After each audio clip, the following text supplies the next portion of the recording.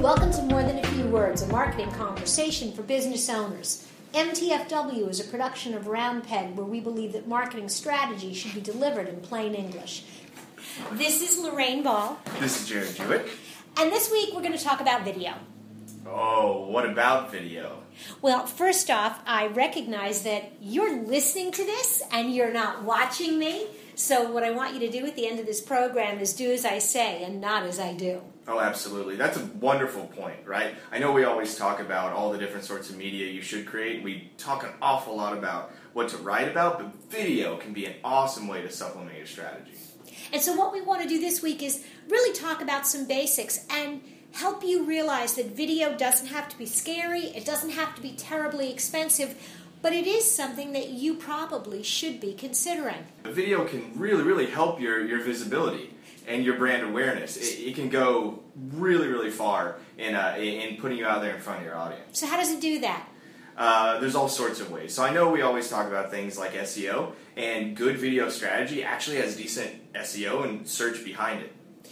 Okay, so if I do create video and I want to take advantage of some of the search benefits, what are some things that I could do with my video?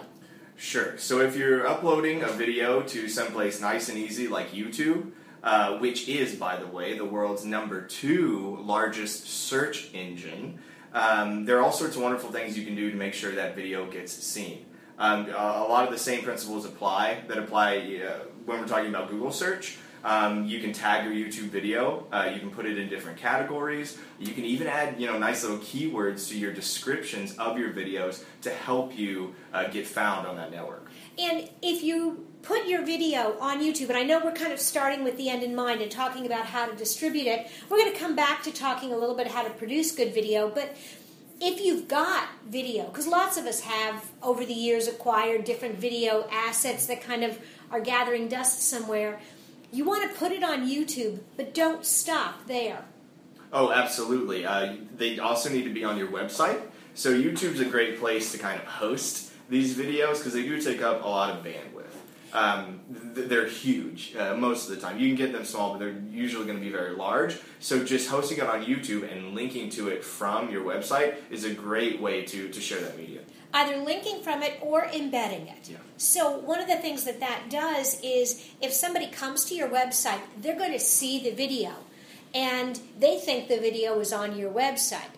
But if you really look at how the whole web works, the video is actually being hosted and it's being played on the YouTube server, not your server. And that's where that bandwidth issue really comes in.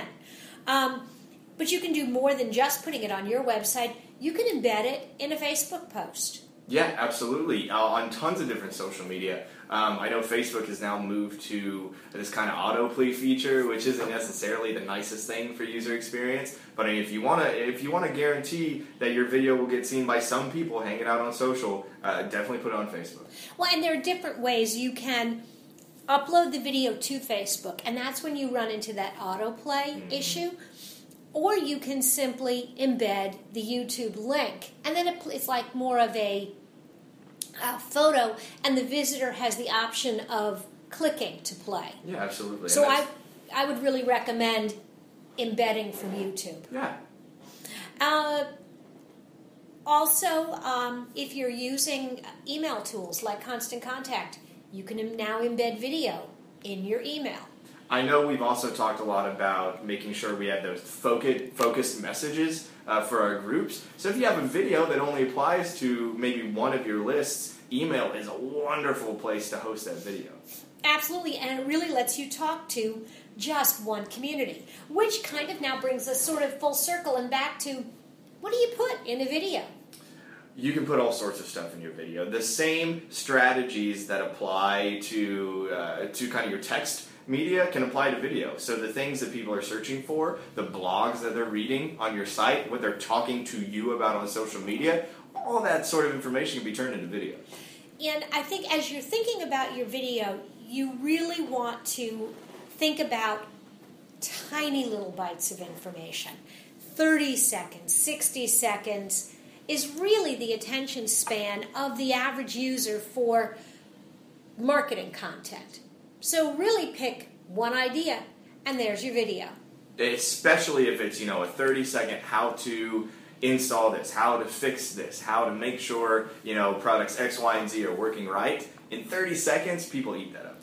Well, and I would say there's a difference between marketing messages and how-to messages. Marketing messages, you got to get to the point and get in and out quickly. Yeah.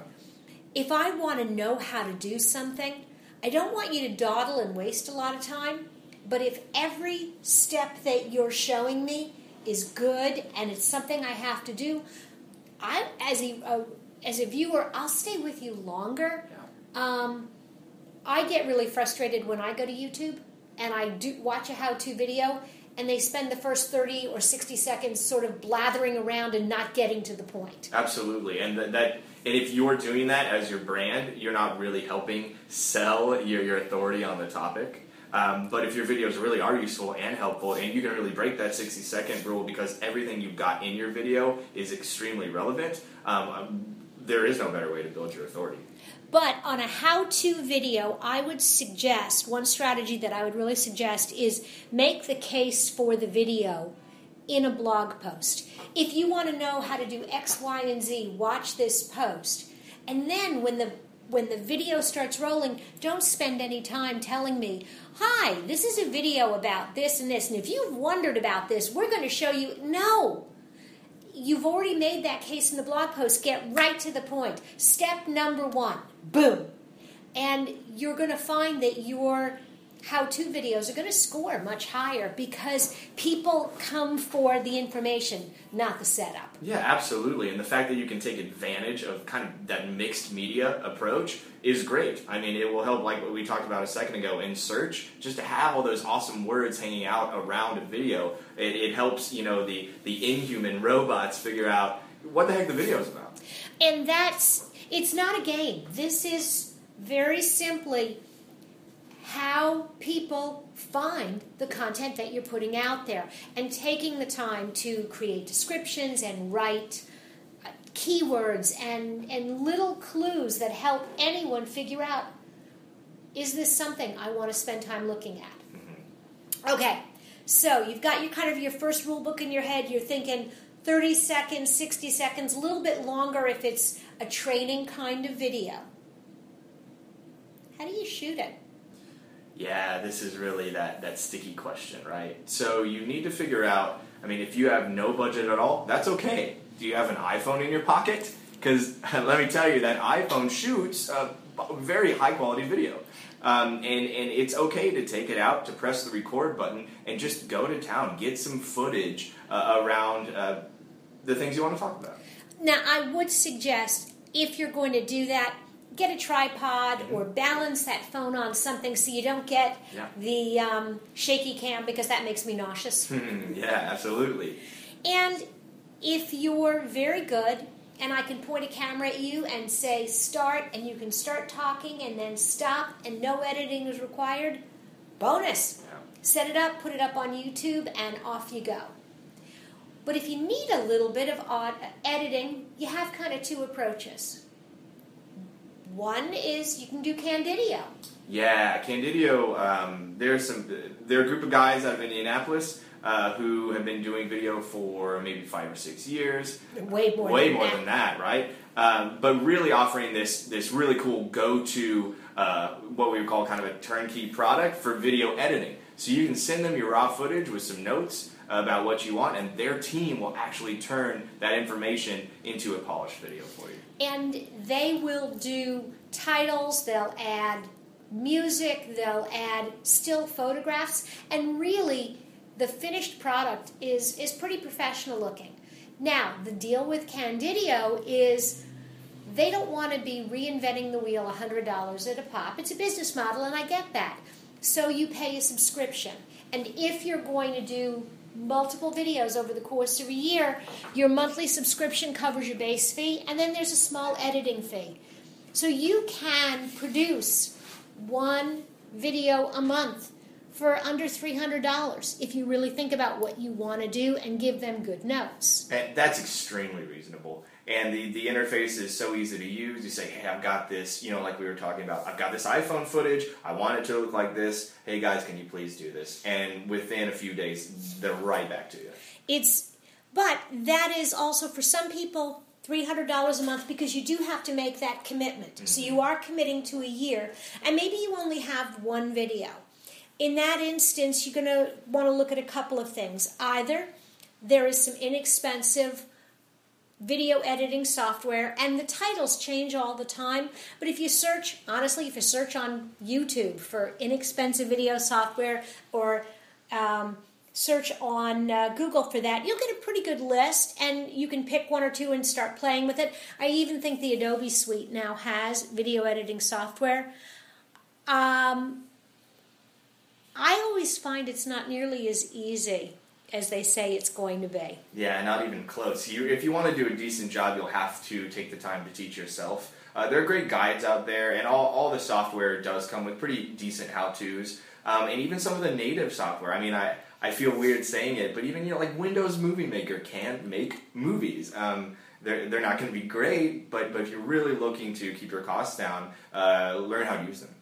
The other alternative, somewhere in between downloading software and do it yourself, or working with a company like Candidio, is get a hold of the local university or local community schools that have video production departments. These students are always looking for a chance to build their portfolio and try out some of the new tools that they've got, and usually for under $100.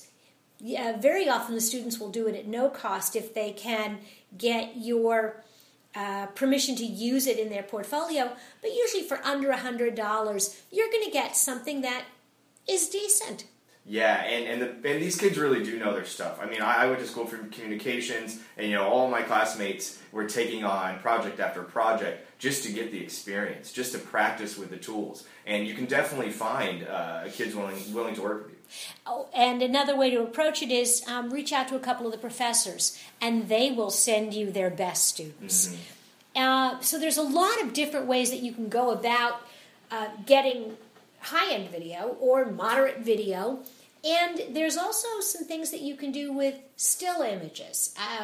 Even something as simple as Animoto, where you take a half a dozen photos. It's an iPhone app. You pull half a dozen pictures from your phone, lay a little bit of music in, and boom, you've got something you can embed. The other thing is there are screen captures that you can run during a conference call using GoToMeeting or AnyMeeting. You can record the entire presentation. And now you've got a little bit long, but you've got a good training class that also has a place in your video mix. Yeah, and there are plenty of free screen cap tools like that. Just do a Google search. You'll find them. Do a YouTube search. You'll find some of the best examples there, and some really decent walkthroughs.